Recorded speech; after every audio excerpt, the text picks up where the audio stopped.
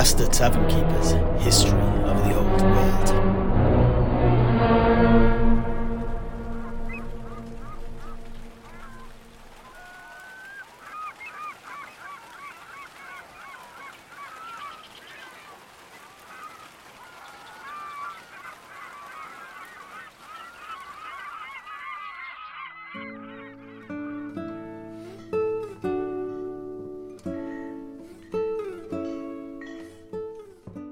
So, here we go, gentlemen. Another round of beers.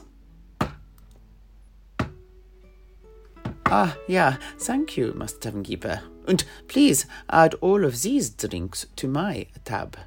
Before you protest, I insist, and will hear no more upon it. I am sure that last night's frivolousness must have left you out of pocket, Master Tavern Keeper, and in my profession it pays to spend when you have a couple of pennies to rub together rather than saving. Goodwill is a coin I value far more than any gold crown. Heinrich, you are far too generous. But I will not insult this gesture by trying to dissuade you. Many thanks, and may the blessings of Mermidia be upon you. Aye. Many thanks from me too.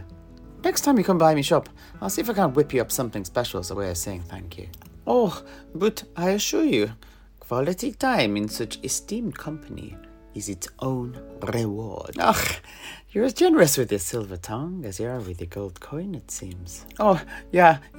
My skills with the tongue are infamous in certain circles. But anyway, Sedrik, weren't you going to, propose a toast? I was indeed.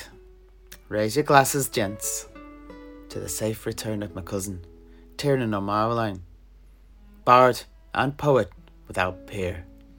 May he come back to us none the worse for his ordeal, whatever it may be.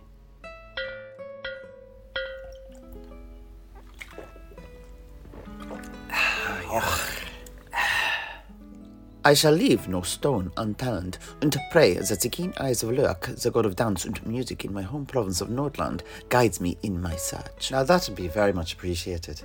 Indeed. But shall we continue? I suspect the neophytes will be rising soon, and they'll be expecting a return to the history of Nehekara in the run-up to the rebellion against Nagash.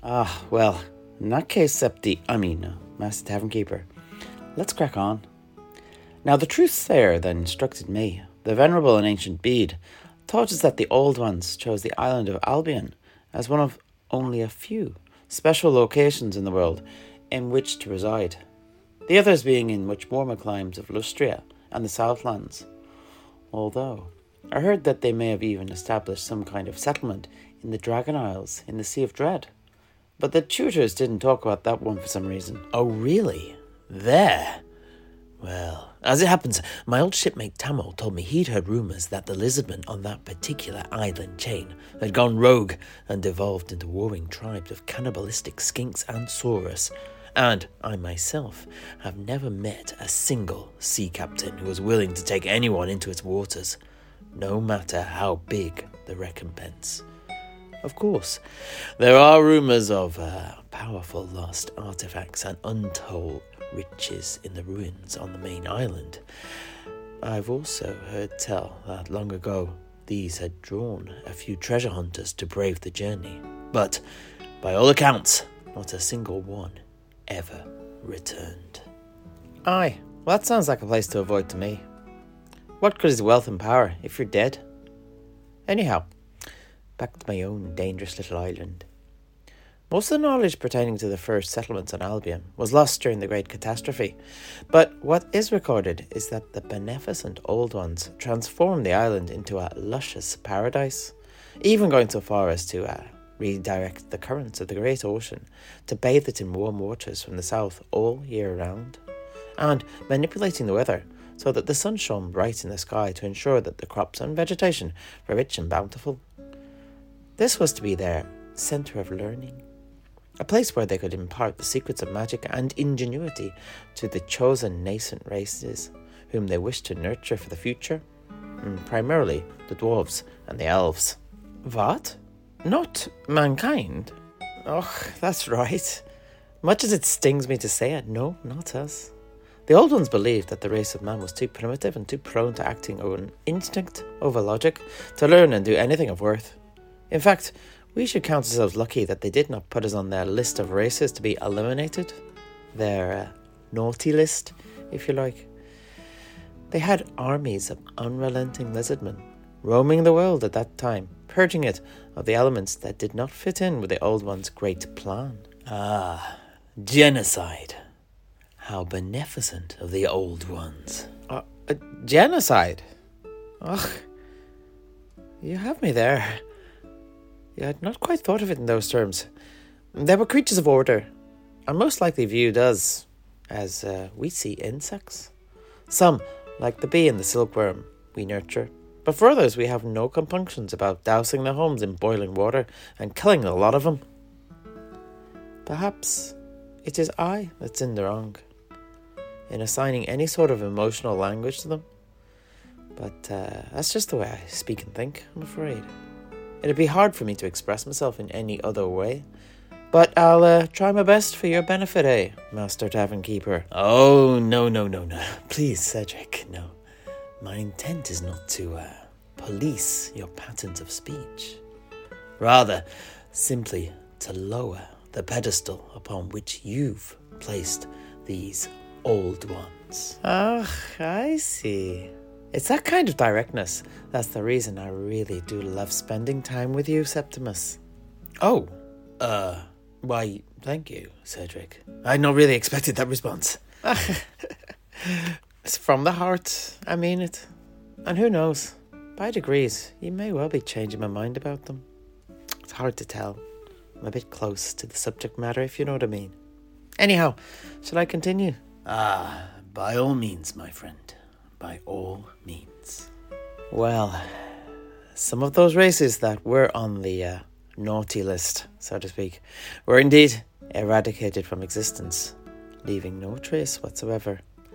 But some others managed to persist despite the genocidal efforts of the Old Ones, the foremost amongst these being the greenskins. Although my master postulated that these too were permitted to remain by design, once their numbers had been checked, that is. They were to provide a role as antagonists, giving the chosen races a way of sharpening the metal.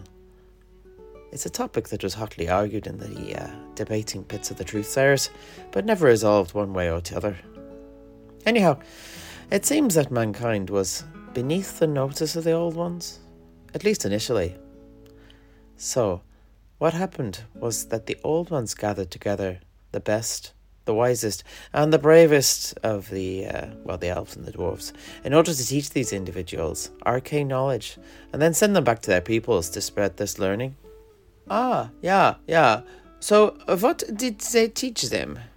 Oh, well, a lot of stuff, but primarily they taught the secret of forging runes to the dwarves, and to the elves they gifted the mastery of spellcasting. Obviously, defining traits for both in hindsight. But, whilst all of this was going on, the native men of Albion were going about their daily lives and rapidly adapting to the conditions on the island and diversifying and multiplying. This did not go unnoticed by the Old Ones, I can tell you. In point of fact, it came to the attention of the Old One, Conalxa, the god of patience and secrets, via his children, the chameleon skinks of the jungle, whom he had charged with watching the forests of the world and uncovering their secrets. Upon investigation, Conalxa was impressed by the speed at which mankind had adapted to its surroundings, and upon sharing his findings with the other Old Ones, they selected a few of the short-lived cave-dwelling tribesmen, my own ancestors, and imparted to them the secrets of the power that lay in the earth, the air, and the seas, and how to manipulate them. It is these men and women who went on to become the Truthsayers, and were charged with teaching the other tribes of men the true path to enlightenment, how to both tame yet live in harmony with the world, how to use its resources yet give back what they took, and maintain a balance. Well, obviously, the apple has fallen very far from the tree in the intervening millennia, it seems. Aye, unfortunately you're not wrong there, Master Tavern Keeper. We are fast learners, but we're equally fast forgetters. Anyhow, at the outset, the Old Ones also instructed their human students to spread out across the world, populating the continents, and, if nothing else, acting as a bulwark, a buffer, if you like, to stabilise everything.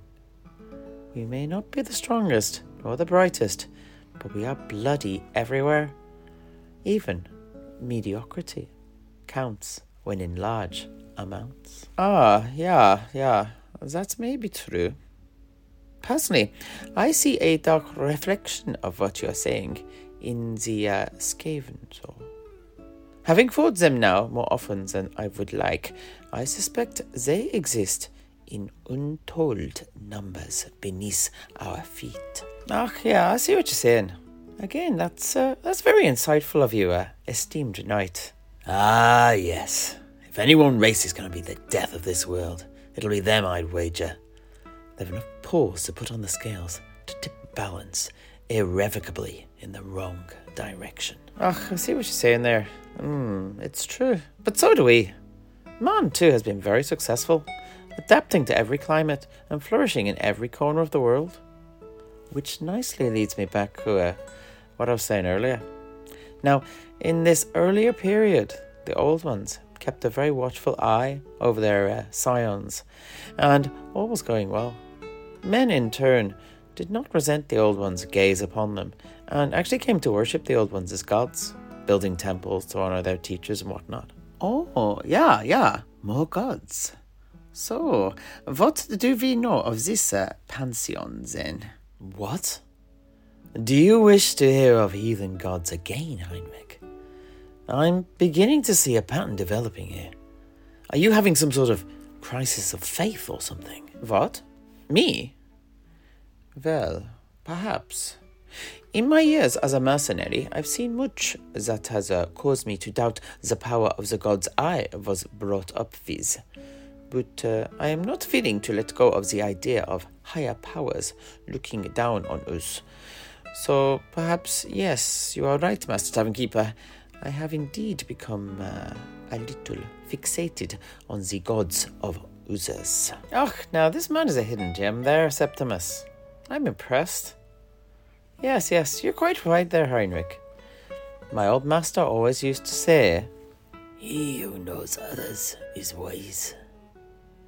He who knows himself is enlightened." So, if I follow his advice, and I can help you on your journey, my dear knight, then I am obliged to do so. Let us talk of the Old Ones.